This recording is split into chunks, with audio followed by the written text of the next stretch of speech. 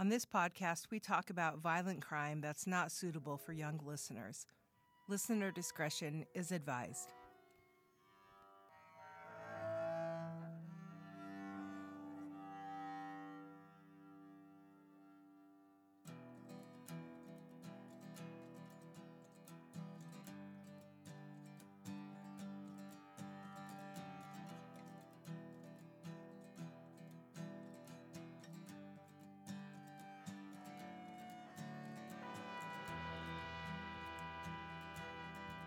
Welcome to the Reform Podcast. I'm your host, Kimberly Dudick, and I'm here with my co-host, Angela Jacobs. Want to say hi? Hello. We're talking with you about the Salem witch trials this season. And we've been talking about some of the laws in place at the time. And then this episode, I'm kind of excited. We're finally going to be talking about some of the more modern day witch hunts that we've seen, because we like to think that we wouldn't have witch hunts today and hang people for cavorting with the devil, but we do other things now. All right, so that's where we're at. All right, last time when we left you, we were at the height of the witch trials in 1692. Accusations were spreading to outside of Salem, and we talked about that spectral evidence that was used, something that would be unheard of in modern law and courts today. Using this spectral evidence was starting to be frowned upon, though, somewhat. On October 3rd, the president of Harvard at the time, who was also an influential minister, his name was Increase Mather, which is a unique name, and his son actually was one who was also a minister and kind of started provoking the witch hunts when they even began. But Increase Mather, now president of Harvard, also a minister, condemned the use of spectral evidence. Luckily, somebody's starting to realize spectral evidence, things you can't see, is bad in court hearings. So let me read you, this is interesting. I'm going to read you this quote of what he said. Granted, it's in kind of old-timey language, so, take it for what it is. The devil never assists men to do supernatural things undesired. When, therefore, such like things shall be testified against the accused party, not by specters, which are devils in the shape of persons, either living or dead, but by real men or women who may be credited, it is proof enough that such now has that conversation and correspondence with the devil, as that he or she, whoever they be, ought to be exterminated from among men. That notwithstanding, I will add, and this is really what we hear about today, not dealing with witches though. It were better that 10 suspected witches should escape than that one innocent person should be condemned. We hear that today, like It's better that 10 guilty people go free than that one innocent person end up in jail. That's the certain prosecutor that I heard during a criminal trial say everyone has to take one for the team. Yeah, I don't really think that counts when people go to jail. Right? It was a criminal trial, and the prosecutor literally, because it was a high publicity trial, right?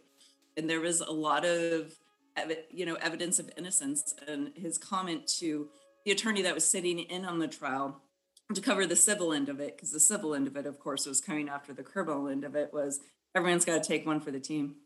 What the hell does that even mean? It means even if you're innocent, I'm going to prove you guilty. No, that's wrong. That's just wrong in so many ways. And that's the kind of attitude that's wrong in our legal system today and in society in general, as far as I'm concerned. All right. So, well, that guy sucks, whoever it is, person we will not name, but we could probably figure out. Yep. All right. Yep. All right. So we talked about how the people accused were also not those anymore, just on the outskirts of society. Well, as we see, when things start to get a little bit more personal for the governor, suddenly he thinks maybe we shouldn't just be killing all these innocent people. So on October 29th, as accusations spread, the wife of Massachusetts Governor Phipps, Lady Mary Phipps, was accused of witchcraft, which is just a couple days before Halloween. It was October 29th. It's kind of interesting. So as what happens with those in power, once things became personal, he decided to step in. And he thought maybe we should do something about this. So before he had ordered the formation of the court of Oyer and Terminer, now he ordered a halt to those proceedings once his wife was accused. Who knows what would have happened if his wife wouldn't have been accused? He may have just let it go on. We don't know. So the court that was allowing spectral evidence leading to the killing of people accused of witchcraft was suddenly ended. But of course, he didn't just stop there. In its place, he established a new court, a superior court of judicature. And this had a lot of terms. He had a lot of terms. What is do you know what judicature? No, I don't. And can't he just call it the court that I didn't screw up on? Not so much, because listen to who he court that speaks well. My other court sucked and killed people. Let me try again. The do-over court. This is the do-over court. There's so many options here. Yes, so Governor Phipps this court was instructed to not allow spectral evidence at trial. So the witchcraft trials commenced again in January and February of 1693. So he didn't say stop the trials. He just said, keep the trials up, but no more spectral evidence. So in these new trials, 56 people were accused, but without the spectral evidence, of course, many less were convicted. Only 3 were convicted this time. But unlike what was occurring in 1692, these 3, along with everybody else who was held in custody and accused of witchcraft at the time, were all pardoned by Governor Phipps by May of 1693. So they're suddenly saying, we are not going to keep killing people because we think they're witches. So with that, the trials that would become known in history as the Salem witch trials came to an end. 19 people were hanged during these trials. 5 more died and being held in custody. And while they were accused of witchcraft, mind you, they hadn't even been convicted of anything. And one person, 71-year-old Giles Corey, was pressed to death with heavy stones over 2 days because he refused to enter a plea of guilty or innocent. We don't do that anymore. People can choose not to enter pleas and they won't be pressed to death with heavy stones. Yeah. Progress. Seriously, progress. So now let's talk about what was the impact of the Salem witch trials, the aftermath and the legacy. And I'm going to weave this back into some of the court stuff because it's kind of interesting how what we see now, some of it started with the craziness that we saw during these witch trials. So in the years following the trials, many of those who were involved seemed to regret their involvement, and some engaged in acts of repentance, whether individually or through institutional acts. I'll give you a couple of examples. The General Court of Massachusetts in January of 1697 declared a fasting day. They declared a fasting to contemplate and acknowledge the tragedy resulting from the trials. So they quit eating and they thought about how bad the trials were and the tragedy resulting from them. But even those who sat in judgment of the accused witches knew that what they did wasn't right. One of the judges, Samuel Sewall, he was one of the judges. He publicly acknowledged the error of the proceedings as well as his own guilt in them. And he did that also in January of 1697. And then, let's see, in 1702, the General Court declared that the Salem witch trials they had been unlawful. So, I mean, that was less than 20 years since those trials, but they're saying actually those were unlawful. And one of the chief accusers, you may remember her, one of the afflicted girls, Ann Putnam Jr., she apologized for her role in the Salem witch trials as an accuser, and she did this in 1706. But could you imagine if you were her and you were like preteen, young teen, when you did engage in these acts and these accusations, and your actions resulted in the death of all these innocent people? You would have to live with that. At least you got to live, I guess. And then exonerations of those who were accused also happened.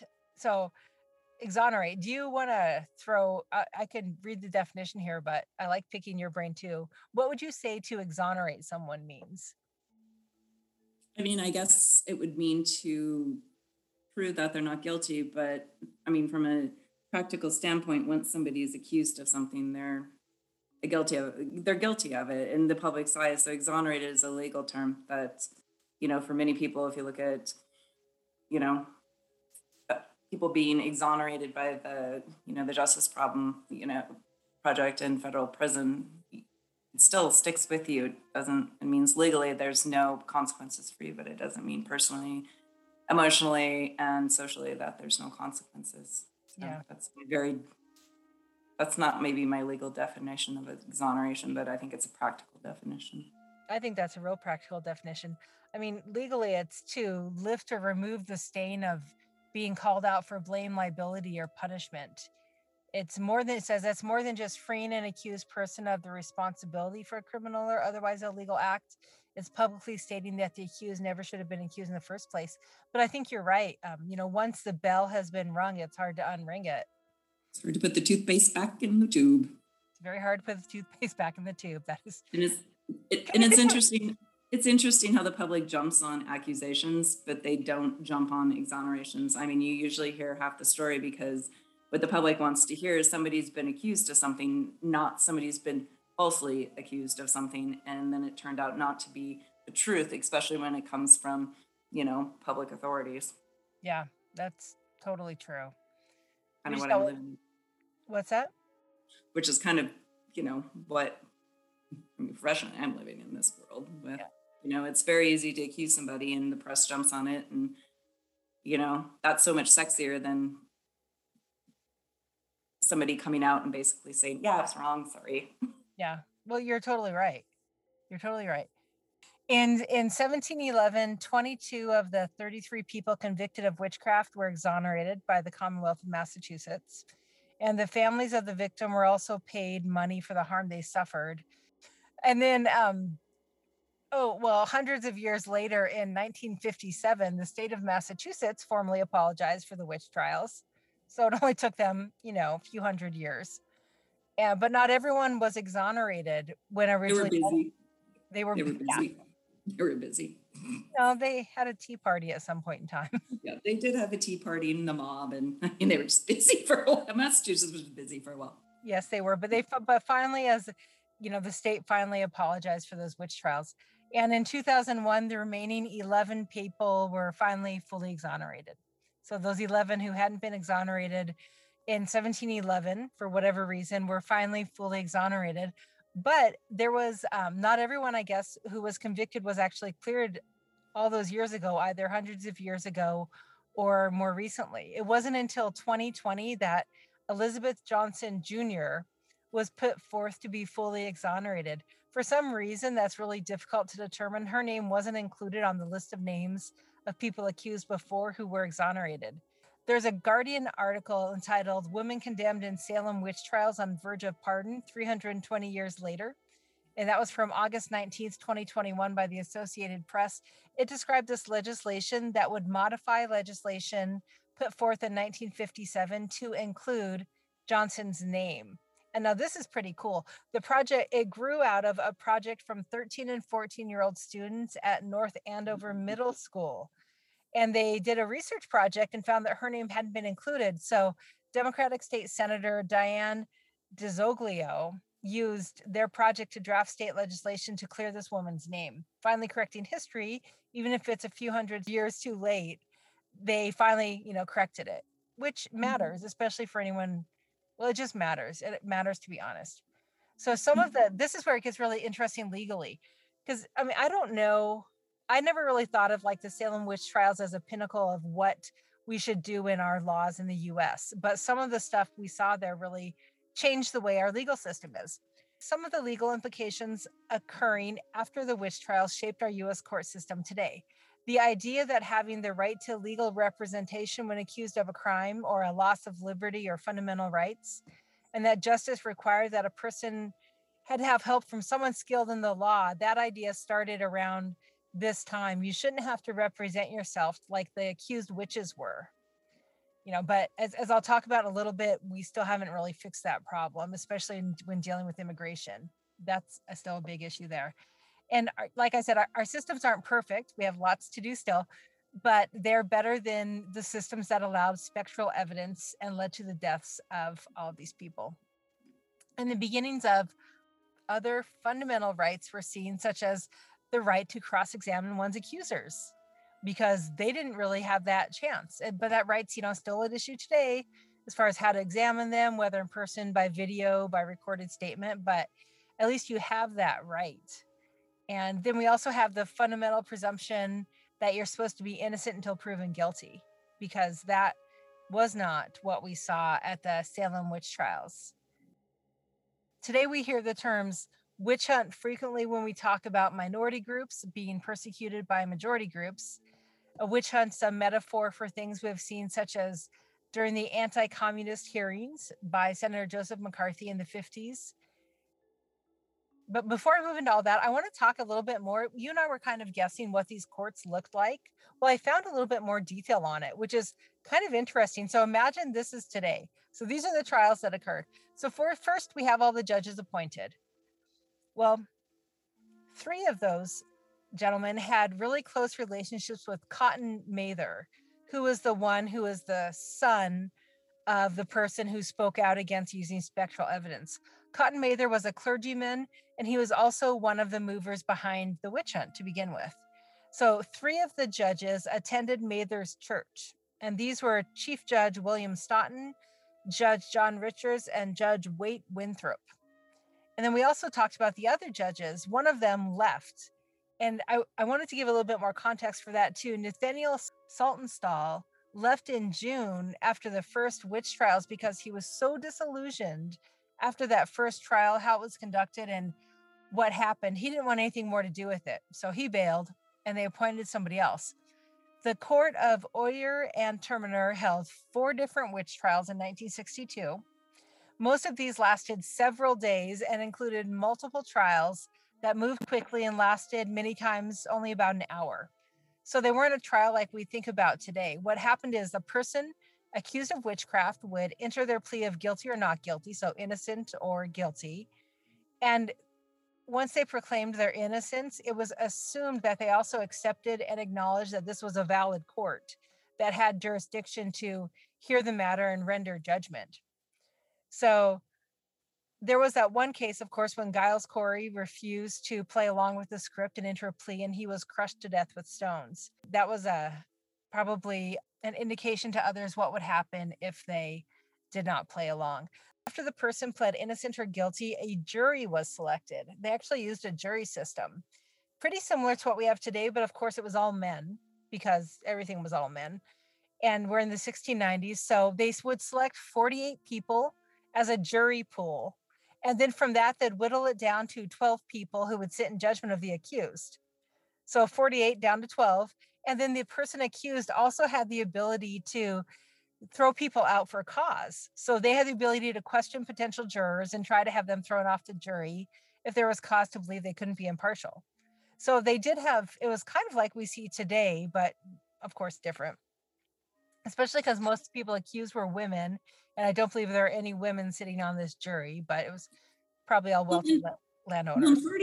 48's a large jury pool. I mean, they knew everybody in town. It's not like pulling a pool of 48 when you live in, Missoula or Billings or New York City. Right. I mean, you're all probably related, truthfully. Exactly. I mean, they probably are. And who knows, maybe you insulted somebody's turkey during one of the dinners and they're going to, that would be cause. They now hate you for it. Cause to kick them off. So once the jury of 12 people was selected and seated, the prosecutor would then start the trial by introducing evidence against the accused. Now, last time we talked about spectral evidence, but there was more that they did that was much different than we see today. They introduced a lot of written statements from witnesses because the judges actually preferred these, thinking they were more reliable than live testimony. So hearsay is more reliable than live testimony. Well, so it wasn't no right of cross-examination. Right. So not only that, but they also didn't have any way to record these things. All they had was somebody writing it down.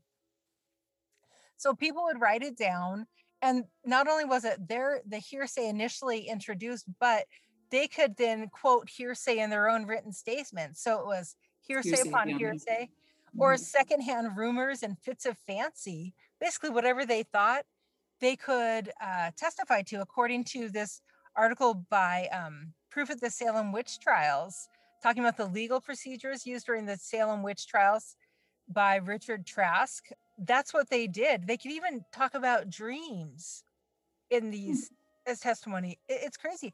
There was a great article recently in the American Bar Association Journal in fall of 2020 by Len Nyhoff on October 8th, 2020, and their fall litigation journal about the proof of the Salem witch trials, which was a really interesting article, and I pulled some of this stuff from.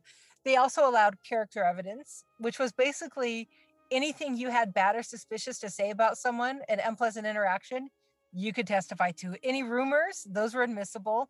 Dreams or visions, those could also come in. We don't even need a rule of evidence against dreams and visions anymore. No, well, because witches were thought to appear in spirit or spectral form, so they could go into your dreams or you could have visions about them. Why not let it in?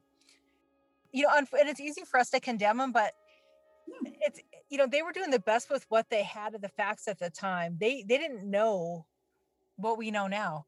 But of course, what we know now is going to be different than what people know in the future. So, things could be different. We see similar things in more recent times too, with around scientific evidence and expert testimony. A couple of these examples are, as science advances, so does our understanding of how this interacts with the law.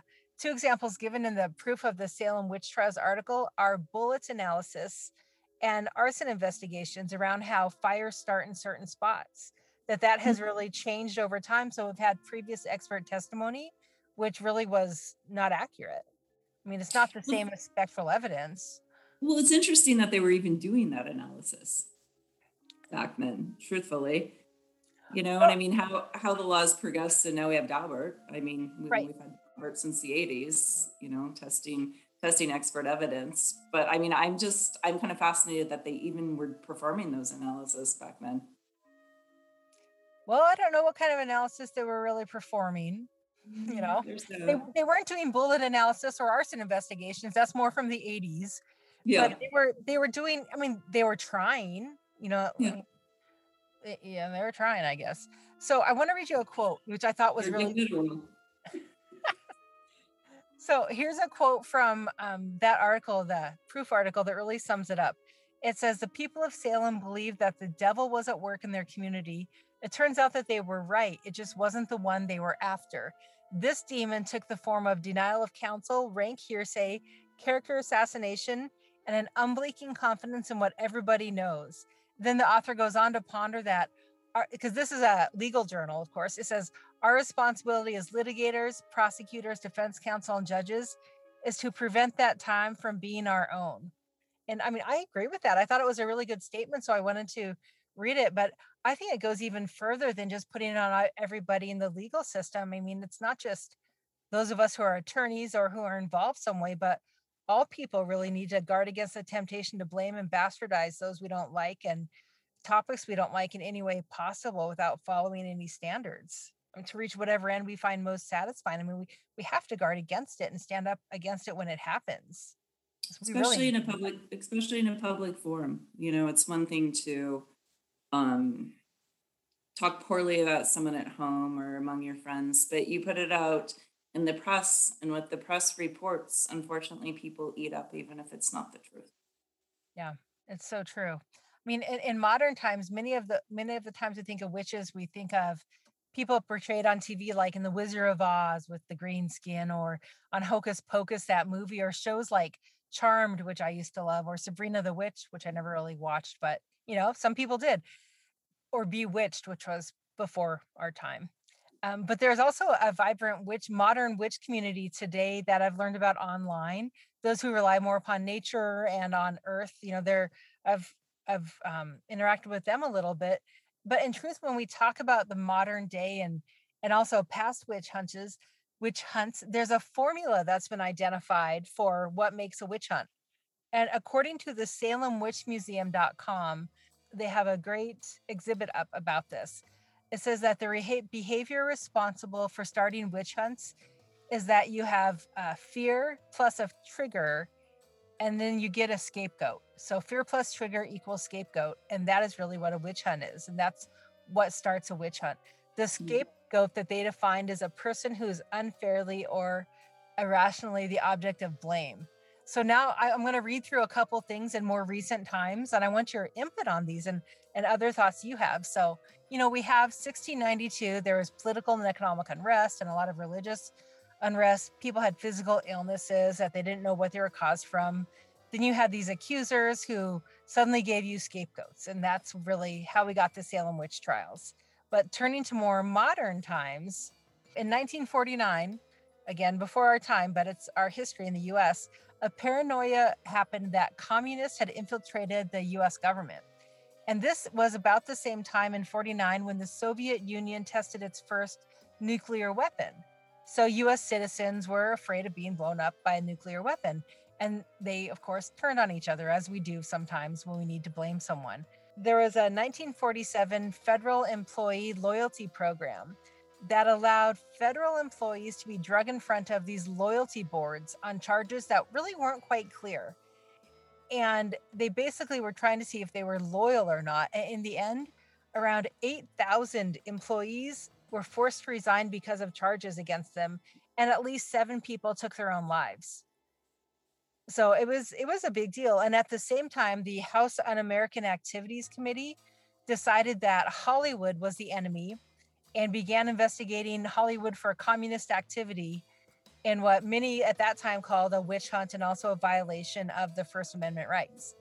And that was from an article from Salem to McCarthy, but there was no author or date cited, but it was available at the Chicago Public Library. And this same article talked about McCarthyism that I mentioned earlier. This occurred in 1950 after Senator Joseph McCarthy gave a speech to a Republican women's club claiming he had a list of 205 communists in the State Department. So nothing ever came of his claims, but he used a lot of heavy-handed interrogation and questioning techniques that really attacked those he accused and made their lives a living hell. And we still hear about McCarthyism today. And according to an article by Noel Johnson from January 25th, 2019, entitled, "It's been 327 years since the Salem witch trials, but fear is ruling America again," it talks about after the 9/11 attacks in the US, how the Patriot Act weakened our rules against torture, as well as weakened some of our other civil liberty protections in the pursuit of terrorists. And then more recently, in an effort to keep people out of the US, our immigration laws have been used to hold children in jail cells and to hold children in these prisons, forcing them to defend themselves in immigration courts. And some of these kids are as young as 4 years old. We like to think that our laws are better, but if we don't look at our laws for everyone, how are we going to make sure they're protecting? Because it's easy to just not think about, to other people, to be like, well, that doesn't happen to us, it just happens to them. But our laws really have to protect everyone. And that's one way we can make sure we don't have more witch hunts today. What do you think about all that? I think it's human nature, right? I think it is human nature to go after people that threaten you, that challenge you, that don't hold your viewpoints. And I agree that the law is the way to keep us from vandalizing each other, from using our power in a way that we aren't going against people who are bad people, but against people who we disagree with. Yeah. On the flip side, Donald Trump used the word witch hunt several times. Funny you should bring him up. He's my next example. This is kind of how I'm wrapping this up, because we've been talking more about laws and courts and stuff, but it turns to politics now. Mm-hmm. And some have also said that witch hunts are really women hunts, because you see many times women have less power politically or financially than men, and that we see them as women hunts.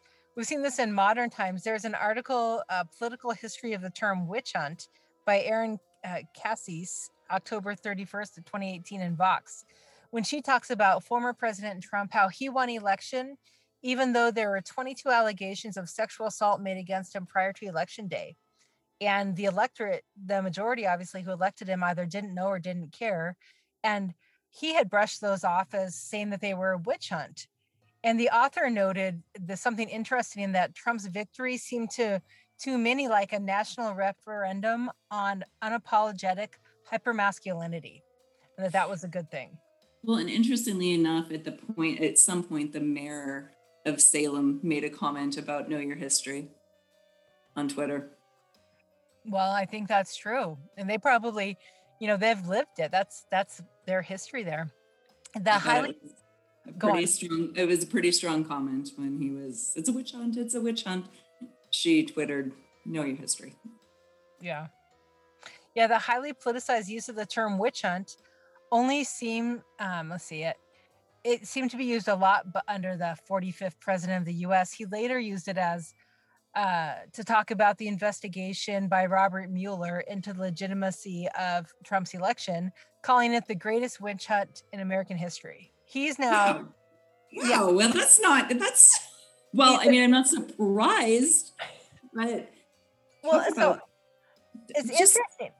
Yeah. So making wow. And we're just know your history. Yeah, we're just talking facts here. I mean, this is what was said. So something interesting in that, though, is that historically women have been the larger majority of targets of witch hunts. So this article talks about how by having the former president use that, he inverted it, and that he was a man who had been accused of sexual assault by many women, but then he claimed to be the victim of a witch hunt. And the people he named as his enemies or accusers were largely female, such as Nancy Pelosi, Hillary Clinton, Elizabeth Warren, and Dianne Feinstein. So it kind of flipped the gender norms that we would typically see, which is just interesting.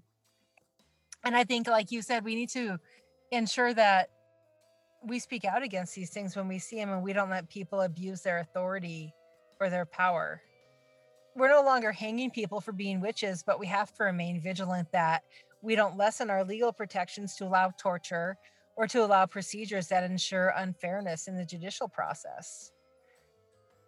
As far as the best thing we can do to guard against witch hunts occurring, I think it's that whether you're a citizen or an attorney or a judge, that you vocally advocate for the rule of law, for fairness, for transparency, and to hold people accountable, and to not allow these, witch hunts when you're just going after people because you hate them or for whatever reason to occur. What do you think? No, I totally agree. And I also think it's important that, it's a large reform, but, pro se litigants are the ones that are getting screwed, frankly. And, our public defender system, I think, is great. I know so many public defenders. I admire them. They're doing what they absolutely love. Yeah. And they're doing such a good job. But, the threshold for what you qualify for as a public defender is so, so low. I mean, and there's this huge median income that can't afford the $350 attorney, but they don't qualify for a public defender. And I as an attorney, I had one thing I had to go to court for. I hired an attorney for my own attorney. We need to ensure that as a society, we're taking care of people in the court system, because it doesn't always work. It's not always fair. And if you're there alone and you're not an attorney and you're against somebody who is an attorney, and again, the prosecutors I deal with too, amazing human beings, but there's only so much they can do.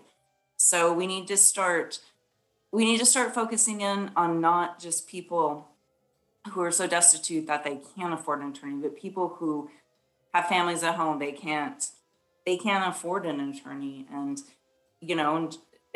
the judges I've seen that have done great with it too, but they can't advocate for these people. Right. And I mean, that's my pitch for reforming the criminal justice system a little bit, where people are taken care of, because that to me, that'd be terrifying to go to court if I didn't have an attorney. Yeah. Well, and it's not just the criminal justice system, it's also the civil justice system. Also the civil. Yep, it is. Yep. Especially when you're dealing with things like domestic violence or family law cases where there are power imbalances. And I've been part of some of those discussions and working on it.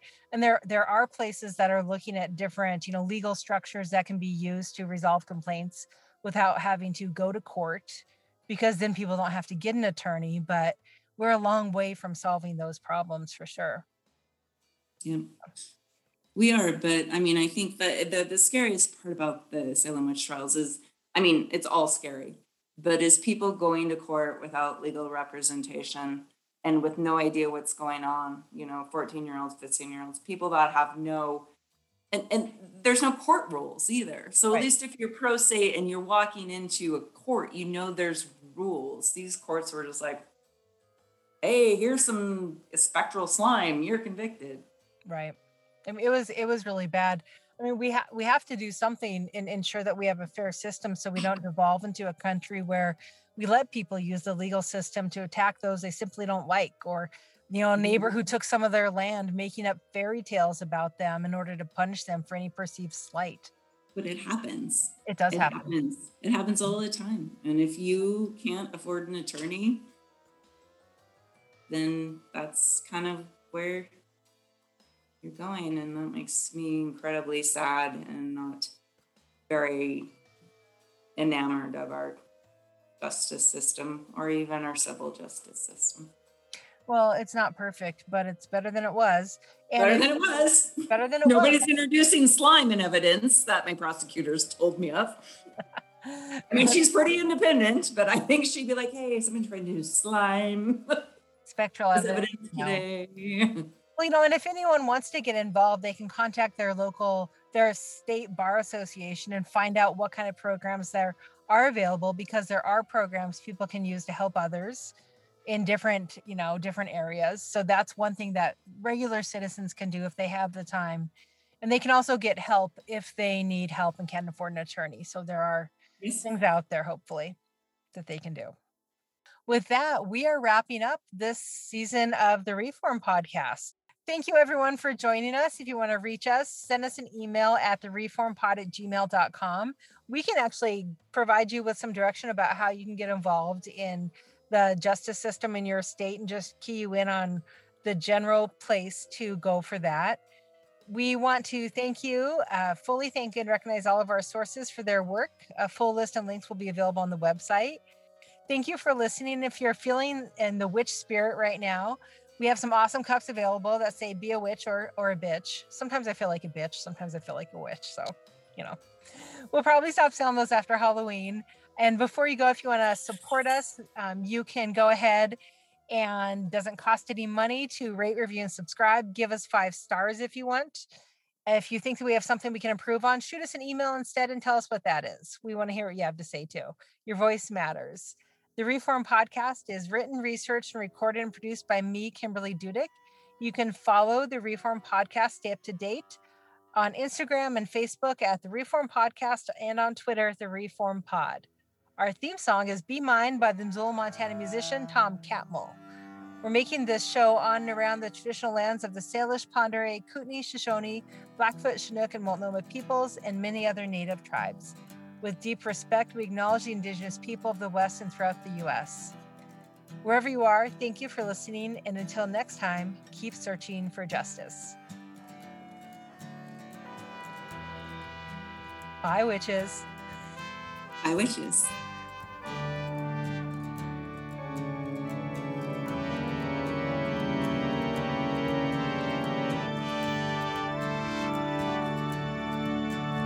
I didn't mean to buy it, darling, when the door locked in my little finger walked hand in hand. And that was just the sound of a word or a stick or my thumb against some wood or something. I got nothing planned. And when the room is quiet, it's either one of two religions, joyful noise or a wide open space. The letter pulls you short from a crowded room with your pocketbook and your heart and your mind out of place. Be mine. Be mine. Be mine. Be mine.